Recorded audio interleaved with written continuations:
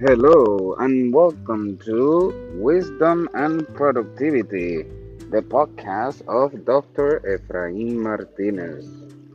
Today is a gorgeous, beautiful day, Saturday. I woke up pretty early. I couldn't sleep for good reasons. Our son Alejo got his high school admission documents and we celebrated. It was such a beautiful moment, a memorable one. So memorable that it definitely took the best out of me because you see, when you have PTSD like I do, you wait for that helicopter. Okay. So when you have PTSD like I do, you must be prepared because whenever you have an activity or an event that is like super high, strong, emotional, I must prepare myself for what is next because when I get very, very happy, my PTSD trickles through me and it becomes into this major depression. Not that I become sad, but just like my whole body, like I feel like they're taking stamps on my chest, and my body becomes suddenly super heavy, and it's just hard to move. And this is out of, again, a super exciting thing, and I didn't plan anything for afterwards, so the depression got out of the best out of me. So I went, I knocked out, and I was hours sleeping, and then I woke up like at maybe 11 o'clock at night. So pretty much I was all night awake because I couldn't sleep because I had rested already, I guess. And all I can think about is how happy my wife, me, our child, our family was. But today's podcast is going to be about the myth of the cave from Plato. So before I say this, it's so a beauty, to think about. When I was 15 years old, um, I hated reading. I really did. I hated reading because it was like forced upon me, I guess, and it was just something that I just didn't enjoy. But for some reason, I remember going with my friend Pedro to a bookstore, and I saw the book El Mundo de Sofía, novela sobre la historia de la filosofía by Justin Gardner. I'm rereading it in English now, Sophie's World. But this book was so influential. It was the first one I read cover to cover, and my daughter being called Sophia because since I was 15, I knew that if I ever had a daughter, she was going to be called Sophia. And I didn't remember that when I was 15, I have read about the myth of the cave. So to tell the story short, 25 years later, I was doing a doctorate and I found the myth of the cave, Plato's analogy, a perfect one to use in my dissertation for what I was trying to demonstrate with emotional intelligence with principles. The point is that as I am reading very comfortable in my house at 41, I noticed that this book has an explanation of it and it's so simple and I want to read it to you because I feel that way we can learn together. So it goes like this. Um, Here you go. Almost there. Okay. So where is it? Okay. Where did we put this? Well, the point I wanted to read it to you. Here it is. Um, Bison. Cave Eternal, da, da, da. Sophie recollected. Where is it? No, I cannot find it here. So sorry, podcast listeners. I am looking for that specific fish so I can read it to you. Oh, here you go. Okay. So, da-da-da. Aquí está. The myth of the cave is found in Plato's dialogue, The Republic. In this dialogue, Plato also presents a picture of the ideal state. No, this is not it.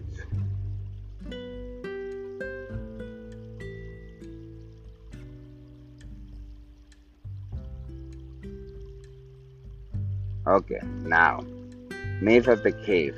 So sorry for the wait, but it was worth it. Imagine some people living in an underground cave.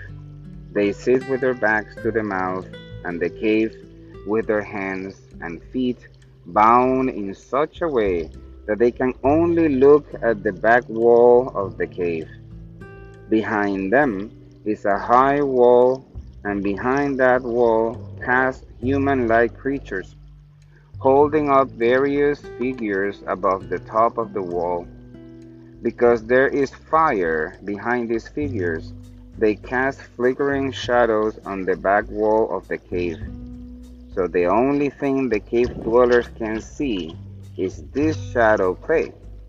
They have been sitting in this position since they were born, so they think the shadows are all there are. Imagine now that one of the cave dwellers manages to free himself from his bonds. The first thing he asks himself is, where are all these shadows on the cave wall come from? What do you think happens when he turns around and sees the figures being held up above the wall? To begin with, he is dazzled by the sharp sunlight. He is also dazzled by the clarity of the figures because until now he has only seen their shadow. If he manages to climb over the wall and get past the fire into the world outside, he will be even more dazzled. But after rubbing his eyes, he will be struck by the beauty of everything. For the first time, he will see colors and clear shapes. He will see the real animals and flowers that the cave shadows were only poor reflections of. But even but even now he will ask himself, where all the animals and flowers come from? Then he will see the sun in the sky and realize that this is what gives life to these flowers and animals, just as the fire made the shadows visible. The joyful cave dweller could now have gone skipping away into the countryside, delighting in his new found freedom, but instead he thinks of all the others who are still down in the cave. He goes back. Once there, he tries to convince the cave dwellers that the shadows on the cave wall are but flickering reflections of real things. But they don't believe him. They point to the cave wall and say that what they see is all there is. Finally, they kill him. What Plato was illustrating in the myth of the cave is the philosopher's road from shadowy images to the true ideas behind all natural phenomena. He was probably also thinking of Socrates, whom the cave dwellers killed because he disturbed their conventional ideas and tried to light the way to true insight. The myth of the cave illustrates Socrates' courage and his sense of pedagogic responsibility. So, little did I know that 20 something years later I was going to use this using other sources, the actual text, other studies to use as a guide in my dissertation, because when I read it, the first thing, when I read it as an adult, not when I was a kid, I don't think I understood it when I was 15. But that's okay because I was 15. But I happened to read Plato's dialogue, the myth of the cave part only though, and study it and read about what others said about it, so I can properly use it in my dissertation. So the way I adapted this to principles was like I was having a terrible time as a principal. Two demonstrations outside of the school, people asking for my license, for my job. I was not being accepted. I was not being liked. I was not being respected. I was convinced that I must have been going mad because I was trying to do everything very well.